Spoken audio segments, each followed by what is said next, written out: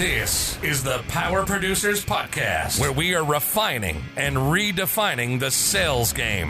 Rule number one is you have to believe in yourself. You're the only one who doesn't think you belong in this appointment. The prospect has already validated your existence by scheduling time with you. Get it through your head you belong here, go in there, crush it, and close the deal. A place where sales professionals can come to learn from other sales professionals and thought leaders that have mastered their craft. The difference between a good salesperson and a best-in-class salesperson is only 2 minutes. By spending an extra 2 minutes on what you might think is a mundane task in the sales game, you separate yourselves from the pack, you grow your book of business, you close more deals, and you retain your accounts. As well as their peers who are still striving for perfection to achieve their why. I have a wife and 4 kids. Failure is not an option. Real sales professionals, real stories, real results. It's no different than being a professional baseball player. You can't be a one-trick pony. You have to be a 5-tool player in order to succeed in this game. This is the Power Producers Podcast, production redefined. Are you ready to feel the power? Hey everybody, welcome to the Power Producers Podcast. Today our guest is Michael Overstreet, and if you don't know who he is, you don't have questions about your personal insurance that you have searched YouTube for, because this guy produces video content like I change my socks. That's right. Michael, it is awesome to have you, man. How's it going? How's the weather out there in Arizona? It is hot, and you know what? It's like 106 degrees today, and the AC in my office went out. So I'm sitting in my office right now and it's 90 degrees. That is fantastic. That almost seems like you should do what I do when I go in the sauna and give them a little bit of eucalyptus on the hot coals for aromatherapy. Right. When I go in there. I'll probably go lose 10 pounds today. Kyle, what is your problem with that? Nothing about that created a good visual for me. Well, I didn't ask you to create a visual. What you should have thought was your olfactory senses kicking in when I mentioned eucalyptus on hot sauna coals. I was still stuck on how frequently you change your socks. Is that a daily thing for you, or like more than twice a day? Like, is it a frequent thing? I mean, I find it interesting that you tied that whole thing to how frequently I change my socks and not how frequently Michael produces video content. Well, that's what I'm saying. It seems like he would probably produce a good amount of video content. Are you changing your socks 2-3 times a day? I mean, that's crazy. It just depends, actually. Well, I mean, listen, I've already been accused once on this for not wearing socks with cowboy boots. So, I mean, that's not lost on me either. That's not lost on me either. So, Michael, tell us a little bit about who you are, where you came from, and how you got into insurance. Yeah, so I'm in Gilbert, Arizona, like every other insurance agent in the country. Safe Street Insurance is the name of my agency. I first got into insurance working for Allstate agents. I hated that. I hated the captive world. So very soon I realized, okay, this is not the thing to do. So I broke off and started an independent agency. At this point, I'm personal lines. I'm like 99% personal lines. I'm slowly starting to get into some commercial lines in some niche categories. One of those being tree nurseries, plant nurseries. We may talk about this later, but I'm big in the plant world. So I'm slowly moving into commercial, but right now it's just personal lines agency. And I have myself, an office manager / CSR, and a full-time sales agent. Cool deal. Yeah, no, I think that niche is good for you, man, based on what I've seen you post. And, how much nursery business is out in Arizona? You know what? More than you would think, actually. We are in a desert, but things actually bunch do of grow cacti. Hey, that's actually big in the nursery. I bet. Cacti take forever to grow. Huh. And so if you can sell a mature one, they go for a lot of money. Really? In fact, you're not allowed to cut down saguaro cactuses here. Even if it's on your property, you have to get a permit to be able to cut it out and move it, or just cut it down completely. Huh. That's crazy. Yeah. It's similar with palm trees down here, man. Like I've got a sago palm in front of my house that has to be, man, if that thing's not 30 years old, I would be shocked, and it's worth a fortune. Yeah. Because for that thing to get as big as it is, And I've really had to work with that because it had gotten some scale on it when we first moved in and had to completely cut all of the fronds off. And I didn't know if it was going to come back or not. And sure enough, it did. And it came back twice as thick as it was. So there you go. I'm never going to let my oldest son know that thing's worth any money, or I'll come home one day and there's going to be this gaping hole in my landscape. Right. And you just pawned your palm tree. He'll pull up in a red Civic with a fat tailpipe looking to apply to deliver pizzas for a job. Smart kid. Good grief.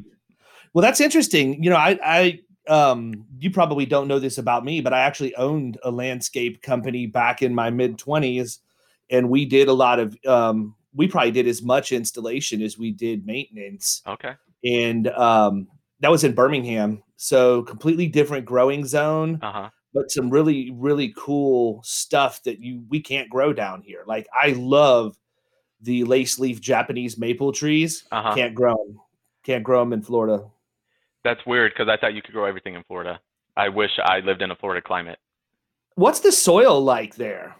Hard and rocky. Really? and salty, and the pH is high. Awesome. Yeah, we have to it's easy to dig down here, but you have to amend the soil a ton to get stuff to grow because it's so sandy. Yeah, we amend like crazy, and a lot of times what you have to do is get a jackhammer. Like I actually just did this 3 weeks ago. I wanted to plant some plants. I had to get a jackhammer and jack down in to create a little chimney or a hole to get past that first layer of like hard, they call it caliche. It's basically like a cement, and you have to jackhammer past that. Otherwise, your plants are never going to grow. Listen, people, if you are not jackhammering to plant things, then you are just not working hard enough. Exactly. Or you don't want it bad enough. Exactly. It's funny because it's the same way. I went down, blindly volunteered to install a brand new landscape at my brother-in-law and sister-in-law's house when they lived in Pembroke Pines. And I was completely oblivious to the amount of coral that was in the ground there, and instantly regretted that. Instantly, like I was swinging a bona fide pick. We had no jackhammer or a gas powered auger. I had to use a pick to break through all of that stuff. It was crazy. Yeah, that's not cool. Well, so you don't have good ground there, but you have a good climate. Yeah, good climate. I mean, you can grow pretty much any kind of fruit tree here, I think, the stuff you would expect to be able to grow here. Yeah. And, just different stuff when it comes to annuals and perennials than what we could have up in Birmingham. And, it's heavily palm tree and in tropical stuff, which is fine, but I miss the other two. Yeah. Yeah, I mean that's why I live in the desert where I shouldn't be growing tropical stuff, but I do because I like the change. I don't want the cactus in my front yard, or the Palo Verde tree in my front yard. So that's why I grow mangoes and bananas and all that stuff that you can grow in Florida easily. We had a massive mango tree in our last yard. Like the thing was easily 45 feet tall. Here's what I find funny. So here in Arizona, and I know in Florida too, we have citrus, and people don't even eat the citrus. They just grow here. And people don't even eat them. Do people in Florida, like you have mango trees in your front yard, but I hear a lot of people don't even eat them. They just let them fall to the ground. Yeah. So, and the sheer amount, like when they would start falling, it was crazy. It was in our backyard and it was between the house and we had a detached garage. And so like sometimes they would fall in the middle of the night and it hung over the house. Like I'm telling you, this thing was massive. And so I'd be sleeping and I'd just hear this massive boom and I'd wake up and be like, what the hell was that? And then realize that it was most likely just a mango falling. But no, I mean, there would be so many of them. Like I could go out there and pick up 20 at a time. And so I would either just give them to people or they would end up rotting. Like, I mean, there was no way. Plus my wife is very strange. She's not allergic to mangoes, but the sap that is on the outside of them when they come off. There's a lot of people who have that. Dude, she welted up and looked like Hitch. And I was like, yeah, dude, what is going on? So that we went to the urgent care and we ended up narrowing it down to that. But yeah, we did not eat them very often, which is, That's crazy. Yeah, because here in Arizona, the few people that do grow mango trees, like we count them, like if we get 10, we're going to savor every last bit of those 10. Oh, yeah, no, man, it's so the opposite down here. But what I need to know what's going on with that hellified sap, man, because that stuff, Like I've known several people who have had that exact same thing happen from mango sap. Mm-hmm. You know, and it's crazy too, because some of this stuff, it looks completely different when you grow it yourself than what you would expect it to look. Mm-hmm. Like my father-in-law has a lemon tree in his yard. I swear that the lemons are the size of a regulation football. And he's like not injecting it with a bunch of fertilizer or anything like that. But I mean, we pulled in the first time. Hyperbole football, but realistically, these lemons are the size of an average mango. It's crazy. Wow. Never seen a lemon that looks like that in my life.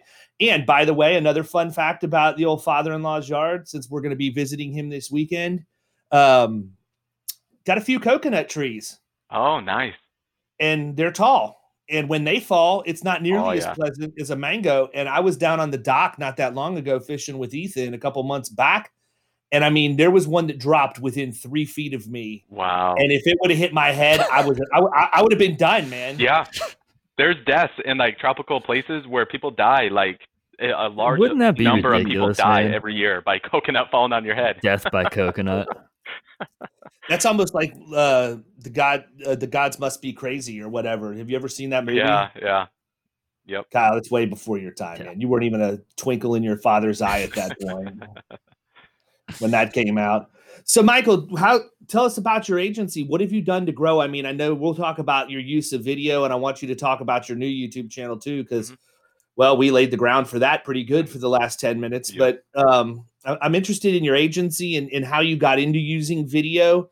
You are the culprit who is responsible for me having that DJI that I carry around everywhere that I go now. And actually, you know, I talk about that thing a lot, but I've started using it for loss control videos. So when we go out and do like a loss control, or I go out and do a loss control visit to a property, obviously not right now, but right before COVID started, I would take that thing and I would videotape all of the things that I was seeing with my commentary while I went. And then I would present the loss control findings like a quote vid. That's cool. I love that camera. It's so easy to use. You can pull it out and be filming within like 5 seconds. It's nuts. It's like literally the exact size of the palm of my hand. It lays right in the palm of my hand. Yep. And the quality that you have. And what I found out about that thing is that they have drones too. I didn't know that they were like the big drone people. So I've already started clicking on that. That is exactly what I need. I was just say we need a drone real bad. I am. Very soon I'm getting a drone actually. And I'm trying to decide between the DJI and there's also another one, a competitor that's coming out that I'm looking at as well. Who's the competitor for that? It's called the Skydio 2. And here's why I'm thinking of that one a little bit more is because it has better control qualities to it, to where if you're a complete noob and you've never flown a drone, you can try and fly it like directly into a wall or into a tree and it won't allow you to do that. That is exactly the drone that I need. Right, exactly. That'll be a good move. I have a hard enough time with a remote control car, man. Like sometimes those things are backwards the way that you turn it. And but that, I mean, so what would you use the drone for? Just cooler footage, you know,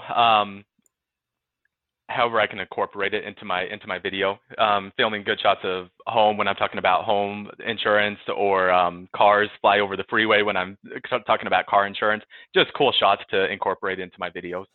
You know what? I'm going to brainstorm live right now with you because I think it would be absolutely awesome and freaky at the same time. This just popped into my head with all of the stuff that's going on with geofencing and all of that right now. If you did drone footage of somebody's actual street and then did targeted ads to that street with the drone footage in it. Yes.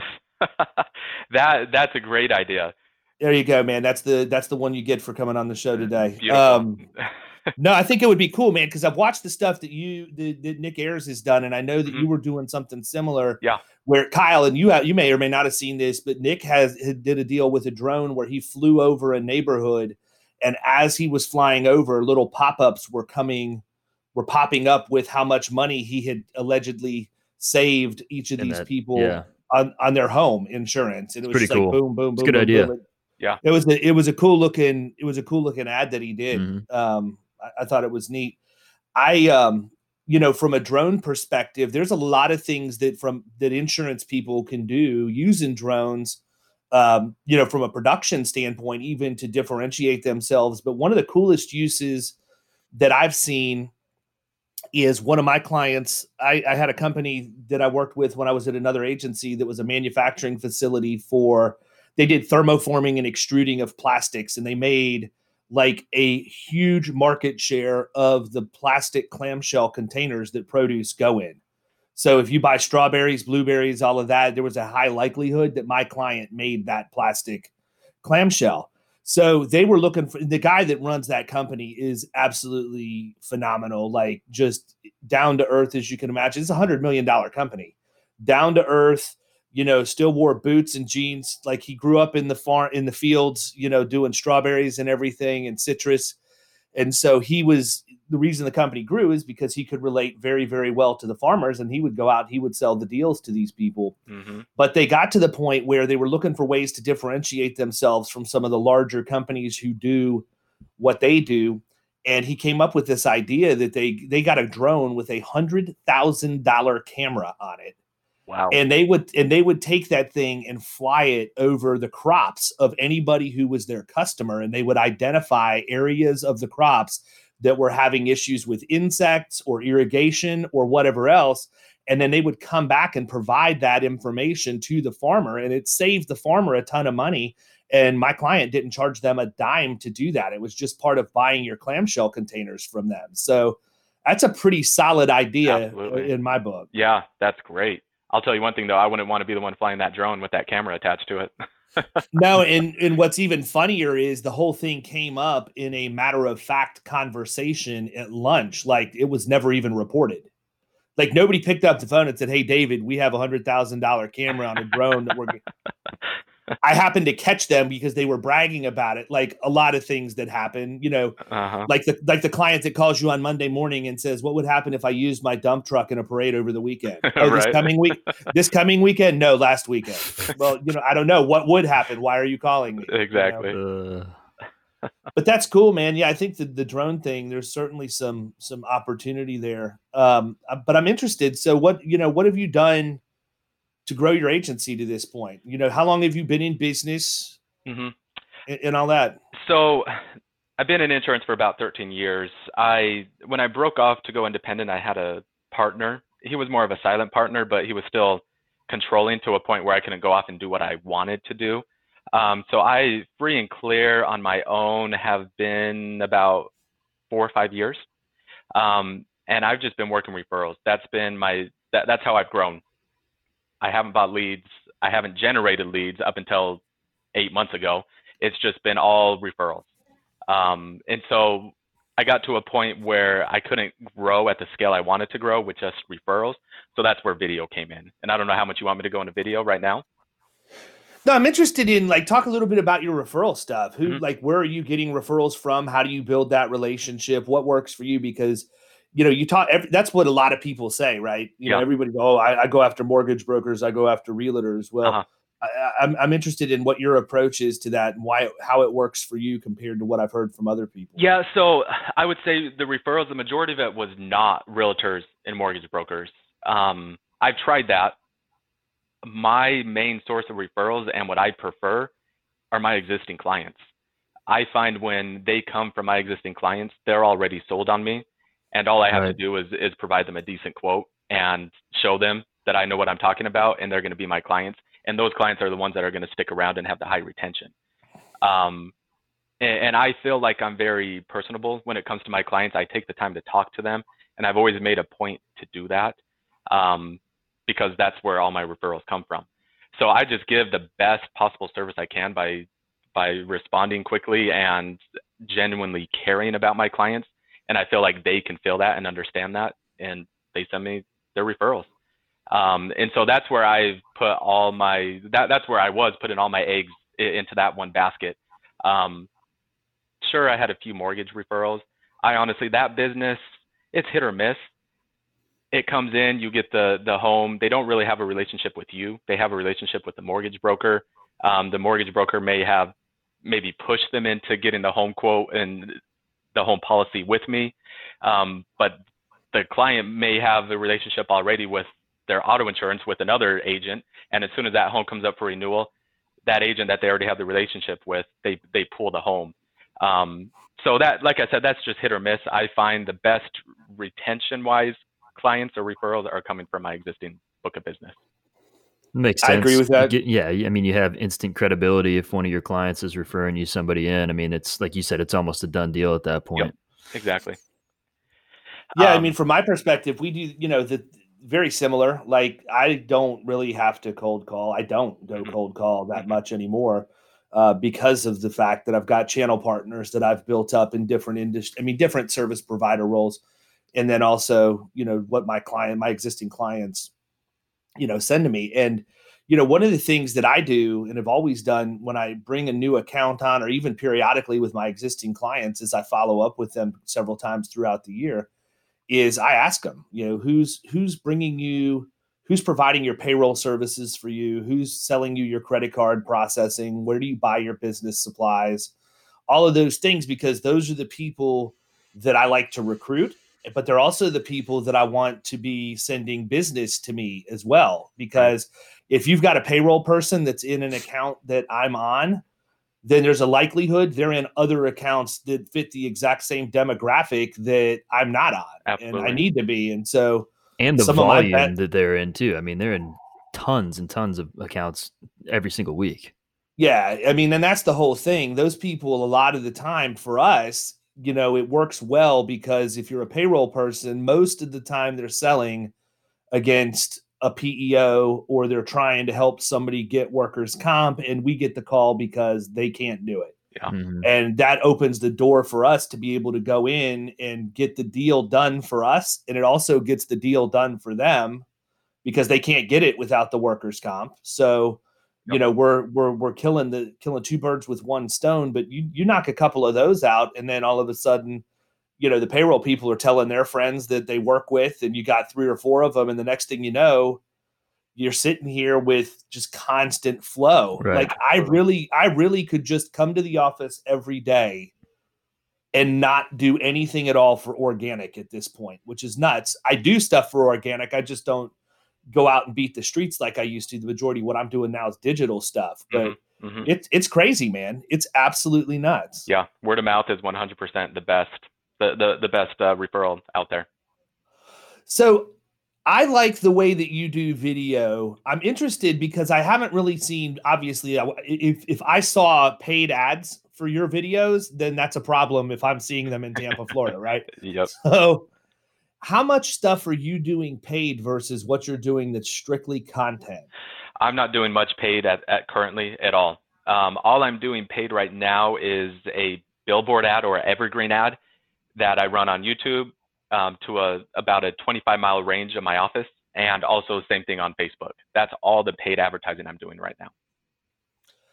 Yeah, I mean, I don't think you need to do it, man. I'll be honest with you. I mean, the way that I have learned, it's been pretty cool working with Ryan Hanley, because he's in Killing Commercial, and I'm helping him learn middle market and how to go about that stuff. But, Hanley knows a lot about content, and how to generate it. And, it's not necessarily that I didn't know about it, but I'm more I'm not getting enough out. That means I need to work harder. I need to spend more hours doing it.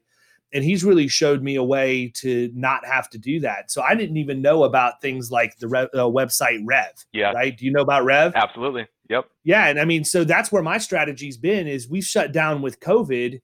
My whole thing is, I know with that pocket camera, if I've got an idea, boom, I can get it on video immediately. And I really, my strategy started out with do as much video as I can, so that I at least have a reminder and I could go back and write blog posts around it later. Absolutely. Now I can just upload all of that stuff to Rev. They transcribe it and they shoot it back to me.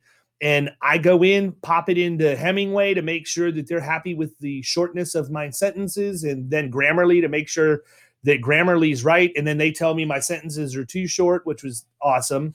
But, put that stuff in there, slap some headings on it, and make sure that it flows the way I want it to as written versus me saying it. And you've got instant blog posts, man. So I literally uploaded 50 videos to Rev on Monday or Tuesday of this week. And within an hour, I had 50 transcriptions back for my blog posts. That's for crazy. Florida Red. Yeah, they're so fast, and they're good too. It's accurate. Yeah, I paid the $1.25 for the human, so I wasn't using the artificial intelligence. Yep. But I learned that's been a big deal for me. The other one that I've been using is I've used ClipScribe. So I was using Splashio to do all of the transcriptions and stuff in my videos, and I found out, and it's great because you just record the video, you create your template, you upload, put the Dropbox link in there and any special instructions, send it to them, and then a day later it comes back. But if I'm not running ahead on having stuff filmed, that screws up my cadence for sharing it on social. So now with ClipScribe, I can make that video, edit it, be done with it, put it into ClipScribe, and then I edit all my own transcriptions. And I have it done the same day, exactly. You know? And so we've gone from, you know, my website's substandard right now for content. If you went there, I think I've got like 4 or 5 blog posts on there, and that's all I've ever had for the last couple of years. And so when we slowed everything down, that became my main focus, is getting content on there for SEO purposes and otherwise. But yeah, I mean, so all of that's a long way to discuss the fact I don't think you have to use a bunch of paid ads. You don't. My career proves that. One of the biggest accounts I ever wrote was off of a blog post that some guy in Atlanta found because he Googled the workers' comp experience modifier, and it was a $400,000 or $500,000 account. Wow. And I went up and we closed it on the first meeting. Wow. I got a voicemail, and this is probably the second time I've said this on the podcast, but I got a voicemail from this guy because by the way, if you're listening to this and you don't do content, you probably should, because this is a good reason why. This guy calls me, leaves me a voicemail and said, "Hey, David, I read your blog on the workers' comp experience modifier. I know you know what you're talking about. I want to hire you. I just need to know how much you cost and how quick you can get to Atlanta." Wow. That was the voice message. That's the greatest phone call ever. Yeah. I mean, pretty much. But I mean, and then I've seen it happen over time. And what I don't think people realize is when they're out screwing off, drinking beer, or playing golf at 2:00 on a Friday afternoon, and the CFO of a company just got their preliminary mod, and they're freaking, and they can't get this person to answer their phone, so they go to Google to see something, and guess what shows up? Yep. I'm waiting with open arms. Yep, exactly. And that's the thing with video, it establishes you as the authority. Honestly, even if you don't know what you're talking about, just because you have that video and that content online where people can find it, you instantly become the authority, and people trust you right away. People are obsessed with video right now. Yep. Yeah. So well, I mean, Chris Green was saying that yesterday when we talked to him, right? He had a deal where somebody was arguing, like another agent was saying Chris didn't know what he was talking about with flood. Yep. And the lady said, "This guy's got like several hundred videos on flood out. I'm going to go with that guy." You know? Exactly. Yeah, it doesn't, you're the instant authority. And then also back to your point, David, it doesn't have to be difficult. People don't like your video or your information because you have the best lighting in your video, or because you speak the best, or because you're dressed the best. It doesn't have to be difficult. It can be quick. It can be simple, and you can get it up on your website and on YouTube and spread that all over Google. And suddenly you're getting tons of organic leads coming in from doing very little. When you started, because you committed probably like 18 months ago, or was it? No, not even that long ago. It was really September or October of last year. No kidding. Yeah. So did you benchmark what your website traffic looked like then, and then compare it to where you're at now, and to see what stuff's driving it? Yeah. Sorry to put you on the spot if you didn't. No, I make did. up a number. You just said you don't have to know what you're talking about, so just make a number. Right. Exactly. No, it's jumped like, I think it jumped like 2,000%. Wow. When I last checked. Round number, 2,000%. Exactly. That's crazy, man. And I mean, it's all coming from your video. So when you do a content video, and I've watched your stuff because I think you do a good job with it, and I agree with you wholeheartedly that it doesn't have to be the production quality. Nick is a genius from that perspective. When Nick first came out and said, "Look, selfie style video with your cell phone, disrupt what they're watching." Or, you know, you look normal, or you look like you know, in my case, I look like I might do something stupid if I'm filming myself on a cell phone. So people are going to watch it. But I think that's true. If I really took the time to get that thing polished, and it's so funny, I shouldn't say this, but I will. It was hilarious I don't watch Chris's videos, but they show up in my news feed because I'm connected to him. Uh-huh. And it was like 2 or 3 weeks ago, I shot Nick a message and I said, hey, just out of curiosity, man, did Chris Green get some new software? Because it looks like a freaking carnival on his videos now. He had all these transitions and blinking lights and logos, and they came out of nowhere. And I'm like, dude, why are you doing all of that? It takes time. And in my opinion, it takes away from the video. Why are you driving all over the country to get unique backdrops only to, in my opinion, vandalize it with all of that garbage that was on there? Yeah, that's a good point. Oh, and I love Chris to death. I hope he hears that, Chris. That's my criticism to you. I mean, not that you need to listen to me. You've only, established yourself as the premier flood guy in the entire country, but that doesn't mean you know how to make videos. Well, Chris he'll be upset with me if he listens to this because he's taught me a lot about flood, about video as well. So I can't say anything bad about Chris. No, you know what? In all seriousness, I think everybody can take a page out of that guy's book, man. Yep. There is nobody I really respect Chris for just saying, you know what, I'm going to make 1,000 pieces of content and whatever. What did he tell us? Yeah, a year. That's crazy. Come on, man. I mean, what are you talking about random MMA stats halfway through? I mean, how do you even have that much content? It's flood, for crying out loud. It's crazy. But he's killed it. I mean, this guy has taken and built a brand. And, he always gives the credit back to They Ask, You Answer by Marcus Sheridan, and Always in Content Warfare by Ryan Hanley. He says those two books and those two people are what got him determined to do it, and he just took it and ran with it, man. I mean, he's a great example for anybody who just, again, it goes back to what I say when people ask me all the time, how do I sell commercial insurance? How do I get into the middle market? Well, you just make up your mind that's what you're going to do, and you go do it. Yep. I mean, there's no real secret science to doing it. Now, there's processes involved that can make you better at it, but as far as that goes, it's just a mindset, and that guy he made up his mind and he ran with it. Yep. I told some people after IAOA this last year, we go into these classes and we're like, okay, they're going to give us the secret sauce, and then after I get done with it, I'm like, dude, they didn't tell us anything secret that we don't know. All they told us is you just got to do it. Everyone knows what they need to do. It's just a matter of executing and doing it. That's all it is. Yeah, I agree. Well, I mean, listen, we talk about it all the time. The reason I got into the insurance industry is because I met with a guy that was a very, very successful agency principal. And he told me, David, if you want to be successful in any industry, you should come to insurance because it's full of average people. Mm-hmm. He said they're C players. They do what they need to do to be average, and that's it. So if you consider yourself to be above average, and he said, I can tell you from having conversation with you at lunch, you're above average. So you should come to work with me immediately. Yeah. I'm like, all right, I'm in. I mean, literally, I flew from Birmingham, Alabama to Tampa, Florida to have lunch with this guy. I flew back and I told my wife, I'm out. I'm going to pack up. I'm going to pack up the F-150 and I'm gone. Like literally within a week I was gone and had come down to Tampa, and I started my insurance schooling to get my license. And back then you actually had to we didn't have online options. So I would work from 8 to 5, or I would go from 8 to 5. And I drove like an hour and 15 minutes each way to get there because I was living all the way out past where I live now. And the school was in Clearwater.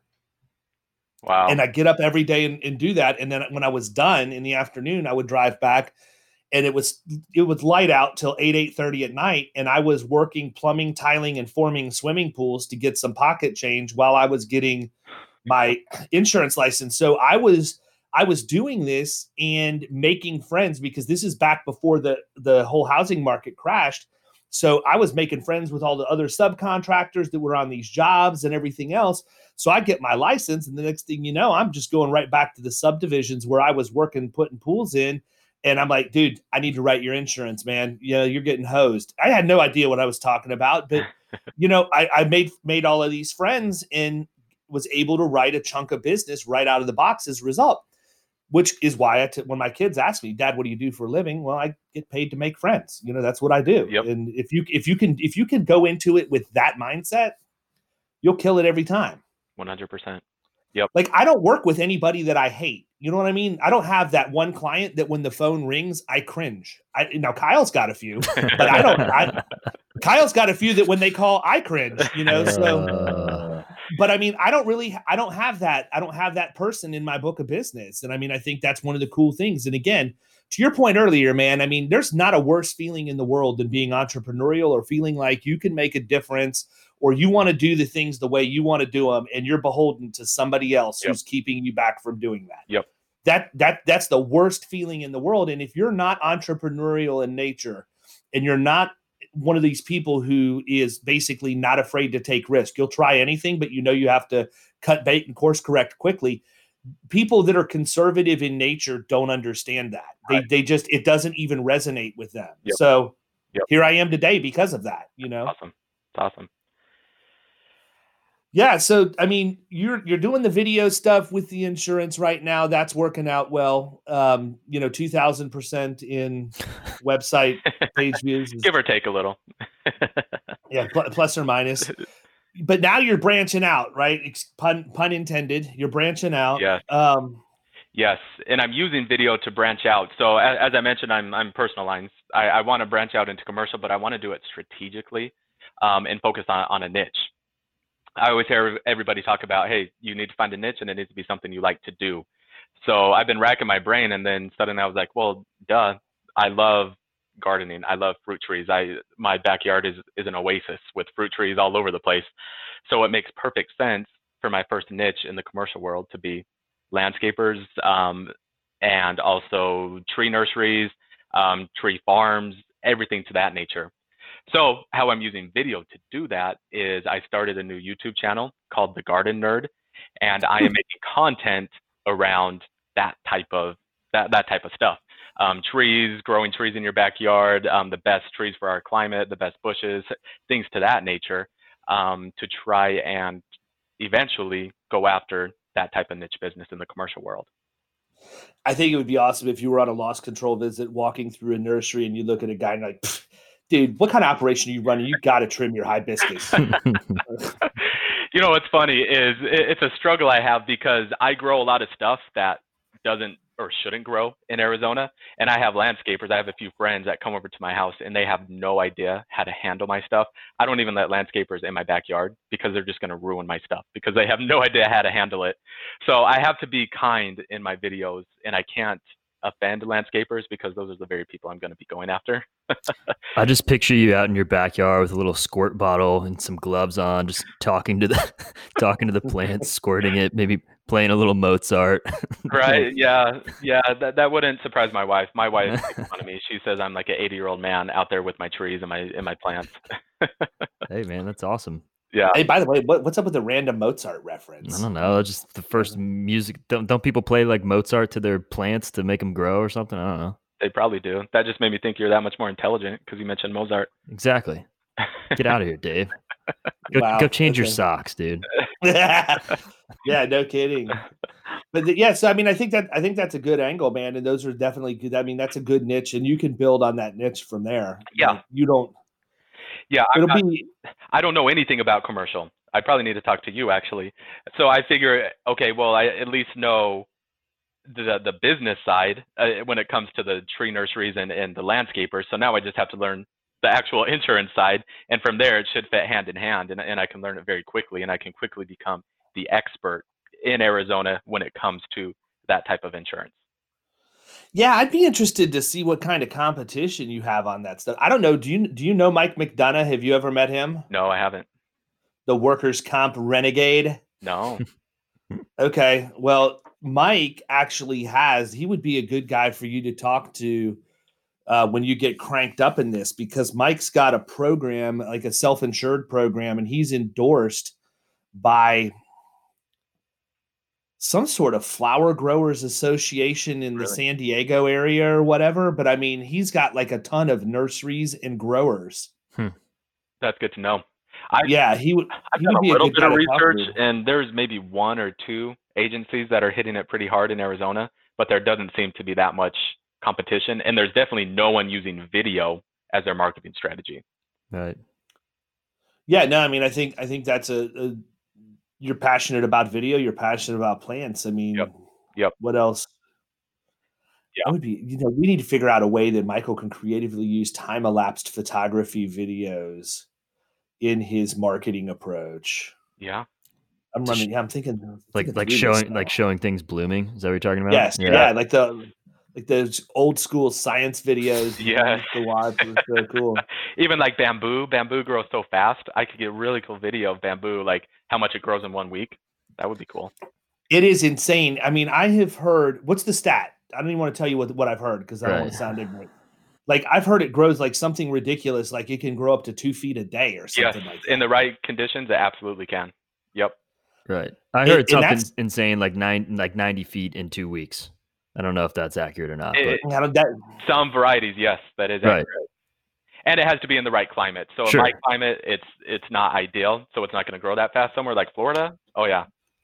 Or somewhere in the Caribbean, definitely. Yeah, my father-in-law, the gentleman with the massive lemons and falling coconuts, also happens to have some bamboo that he just randomly threw in his backyard.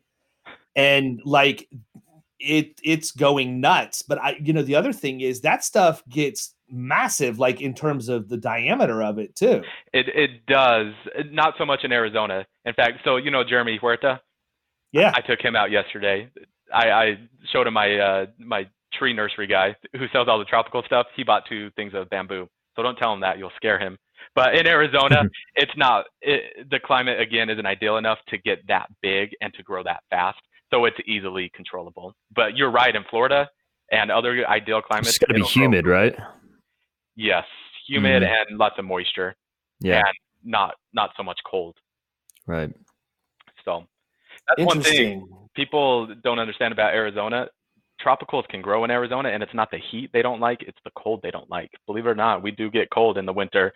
Obviously not super cold, we don't get snow, but it gets cold enough to where the tropicals don't like it. How cold does it get? Maybe 10 days out of the year we'll get below freezing. But the low can be anywhere from freezing to 40 degrees. That's pretty similar to us, really. Maybe we won't be below freezing that many days. Yeah. It depends.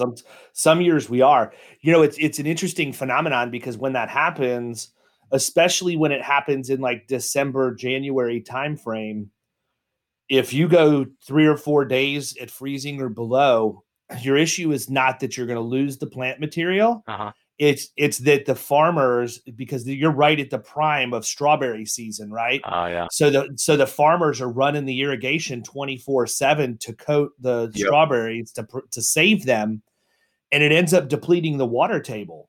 And so we have massive issues with sinkholes just coming out of nowhere because you've got a void in the ground where the water table was, and like it's crazy. One of my clients was a big furniture company chain here in Tampa or in Florida rather.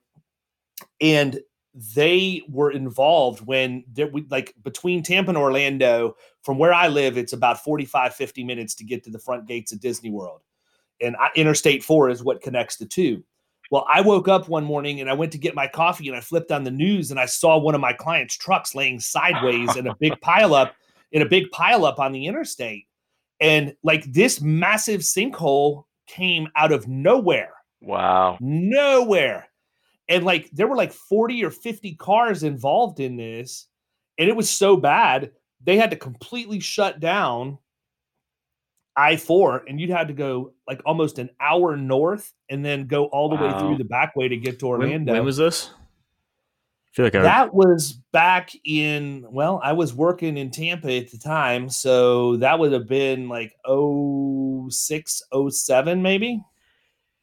So do they have like sinkhole endorsements, or is that something do you have to add it on to because I have no idea. We don't have those in Arizona. Is that something that's automatically included in your insurance, or is it like an endorsement type product? So what happens is it's mandatory that every policy has a catastrophic ground collapse endorsement on it, which means that your house has to be completely rendered uninhabitable for that to kick in. Okay. You can buy sinkhole coverage, but good luck because they inspect every single house to see. And I mean, it's crazy. If you've got so much as a crack in the driveway or the sidewalk in front of your house, you're out. Wow. They're not going to give it to you. And it's a big problem. Like where I'm at, it's not where we're at in Tampa. It's not as bad, but like where Kyle is when you get into Pasco County, which Kyle lives across the street from our other office, you get up into Pasco, like that's the sinkhole. I mean, that's the sinkhole capital of the world. Newport Richey, right down the street. I mean, there's sinkholes. I mean, there was a while there where it was like every night you turn on the news and somebody's house got swallowed by a sinkhole. Crazy. Or like that one. Yeah, there was one in Land O'Lakes like last year or the year before. Yeah. Like these people are watching basically on a day-by-day basis as this thing's creeping closer and closer to their house. So like it devoured 2 homes, right, and just kept spreading and spreading and spreading. And they're bringing all of these engineers out to try and, like, I don't know, man. It's got to be a pretty helpless feeling. Like, how do you? It's crazy. How do you stop the ground from collapsing in real time? That's nuts. And there's a lot of, there's a lot of stuff that happens too, where people, there's a lot of services for pinning, they pin your house and then they fill it with some sort of concrete mix or whatever that stuff is that they put in there. But they pump like truckloads of this stuff to fill the void under homes if they've had some level of settling or some sort of sinkhole activity. But wow, once that happens, you're done, man. Mm-hmm. Yeah, that's nuts. Like I can tell you right now, I don't have sinkhole. I wouldn't qualify for it because, there have been some in the general proximity of where our home is. But if we ever have anything remotely close to that, all 4 of my kids are going to be on the business end of a shovel, making sure that house is uninhabitable because there is no way, it's crazy. Yeah, it's crazy that you can't get coverage. So you just hope you have good luck. Yeah, I think that you can get it if you go through Citizens, which is the state fund, okay, the state insurance company. Because I had a lady that called that I spoke with last week about homeowners insurance, and that was her deal. She wanted to know, she was with Citizens and had sinkhole, and I couldn't get her sinkhole because she wasn't going to pass the inspection. I could tell from the Zillow picture she wasn't going to pass the inspection, and so she stuck with Citizens for $600 more a year. Just to get that covered. Which it's funny for me to even hear that come out of my mouth, man, because I don't ever deal with, I've dealt with more homeowners in auto in the last month than I have in my entire insurance career because I'm answering the phone. I'm the only one in the office. I answer the phone. Okay. I'm using Quote Rush to do all of the rating and all of that. And so we've talked about it. Like it's a whole, I actually have enjoyed doing personal lines because it's a complete challenge to me. It's a whole different angle of selling. Mm-hmm. Like nothing that I do in commercial translates at all. It's a completely and that's different the world. biggest. Yeah, that's the biggest thing that I've always complained about is, and why I didn't personally want to be involved or have personal lines in the agency is because I can't reconcile in my head why I'm talking to an account that pays $50,000 a year in agency commissions. And my very next phone call is Mrs. Jones griping that her homeowners went up $25 a year. Yep. I'm not wired that way. And so, but it's been fun. I look at it as a challenge. My close ratio, not nearly as high on personal lines. Like I really have been trying to figure out ways that I can sharpen my skill set a little bit because I'm competitive, man. It doesn't matter what it is, Right. If there's, I want to win, period. So for me to get told, I think I'm going to stay where I'm at. I realize, that it's $25 cheaper and you increased me from $25.50 to $100, $300, $100, but it's not a big enough, reason for me to switch where I'm at. I've really enjoyed working with this other person.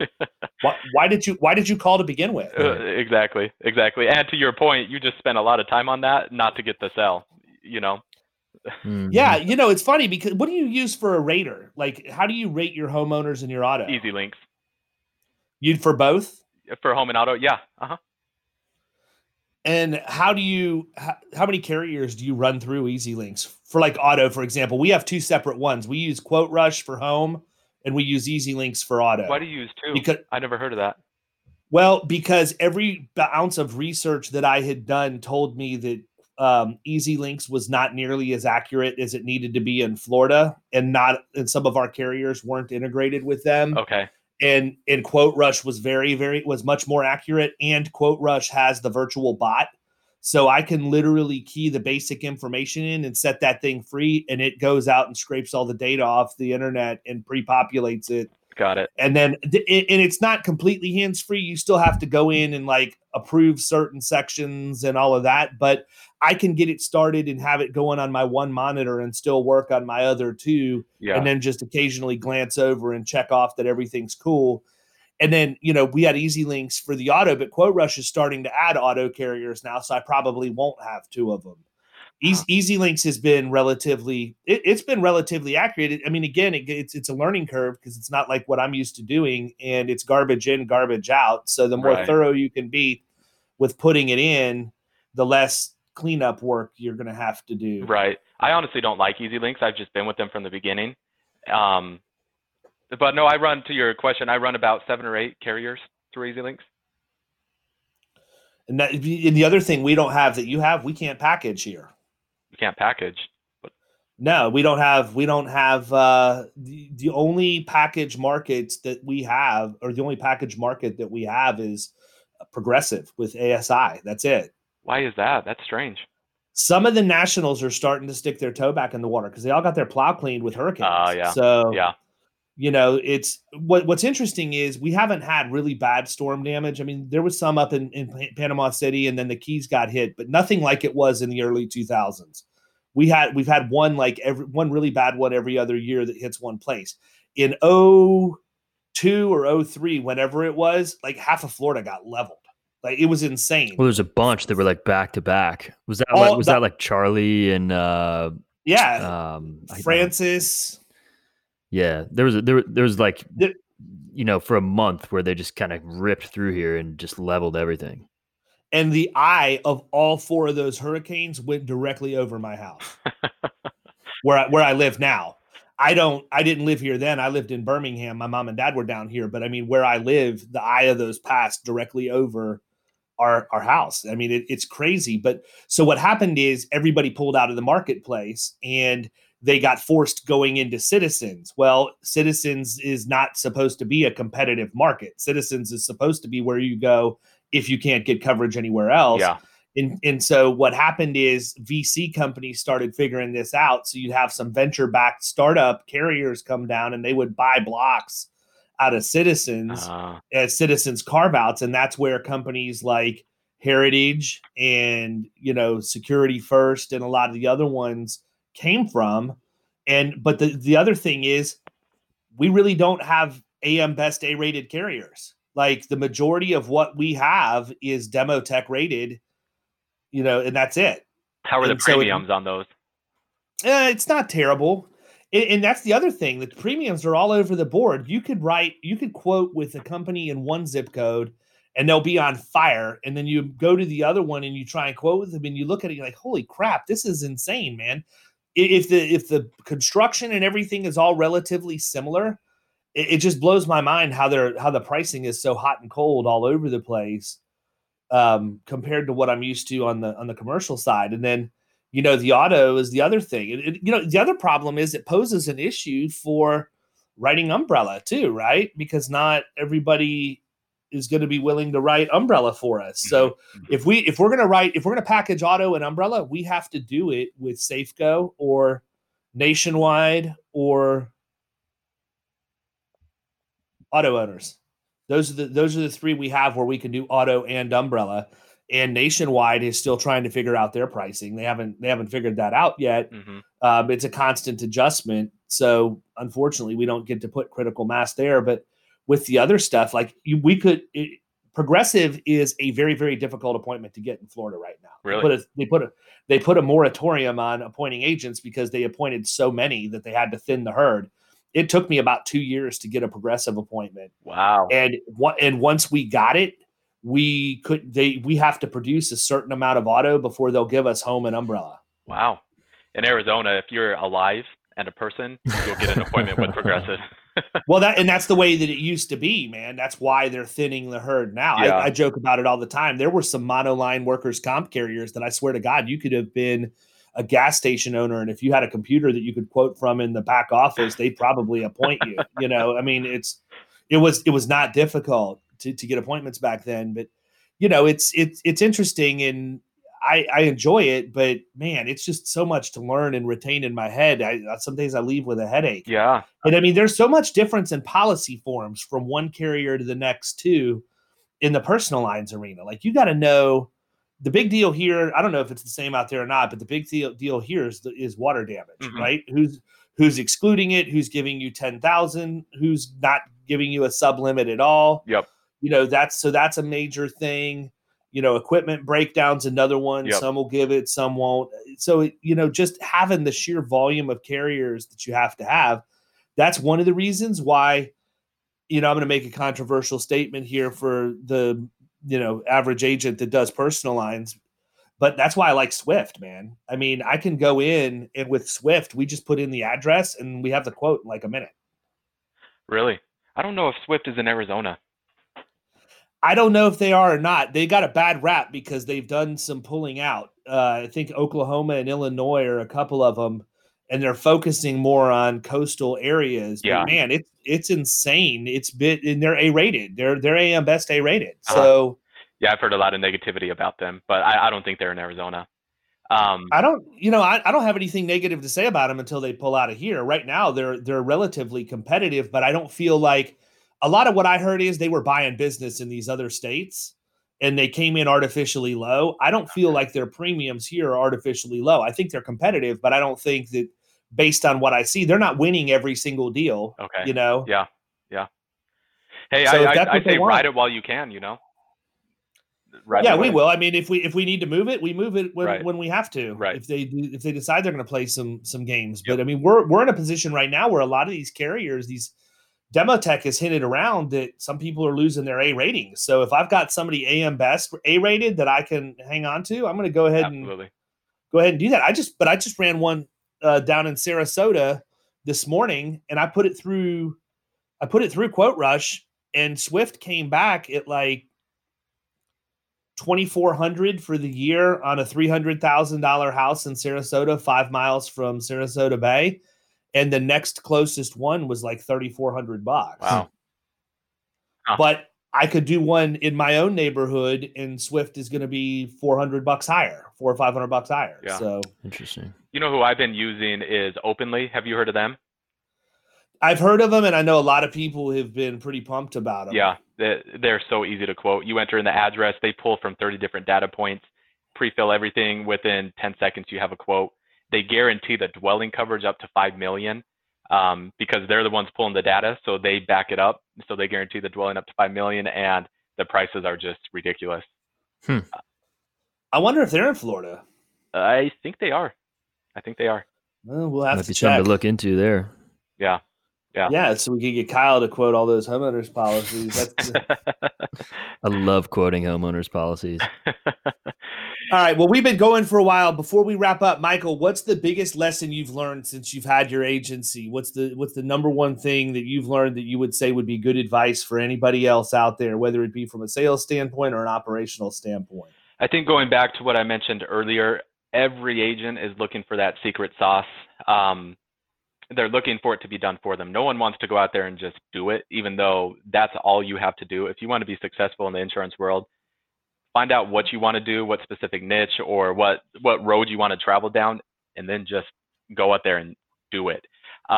You had mentioned the guy that told you, hey, you'd be great in the insurance world because everybody in the insurance world is just average. I think that's why you see these different vendors pop up and why they're so popular in the insurance world, because they promise, hey, I'll do this for you, I'll do this for you, I'll solve this problem for you. No agent wants to actually solve their own problem by just doing the work. So everyone, again, is looking for that secret sauce.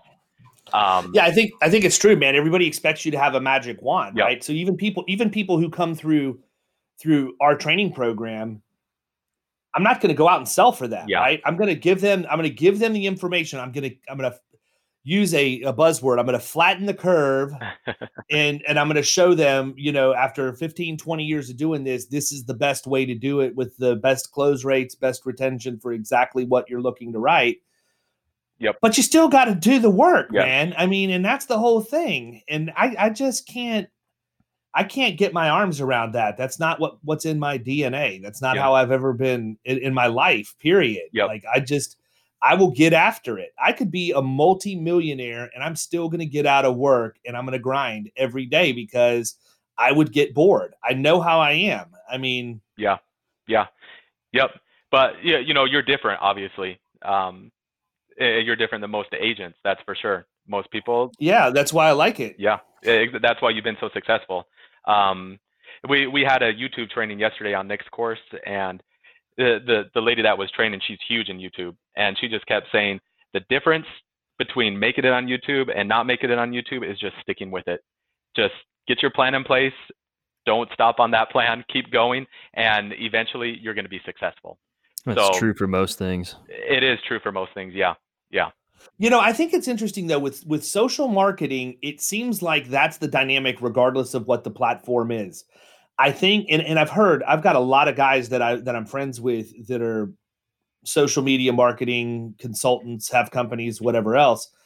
And it's crazy because every single one of them has said the same thing to me at one point or another. They say everybody quits just before they would have been successful. Like and that's the whole thing, man. Everybody works to a certain point. This industry the same. They work to a certain point, and that's where all of them drop off. Yep. And then they drop off, and the ones who continue to push are the ones who eventually come over the side, and they're really, really successful. Last question before we cut out. How is Better Agency working for you?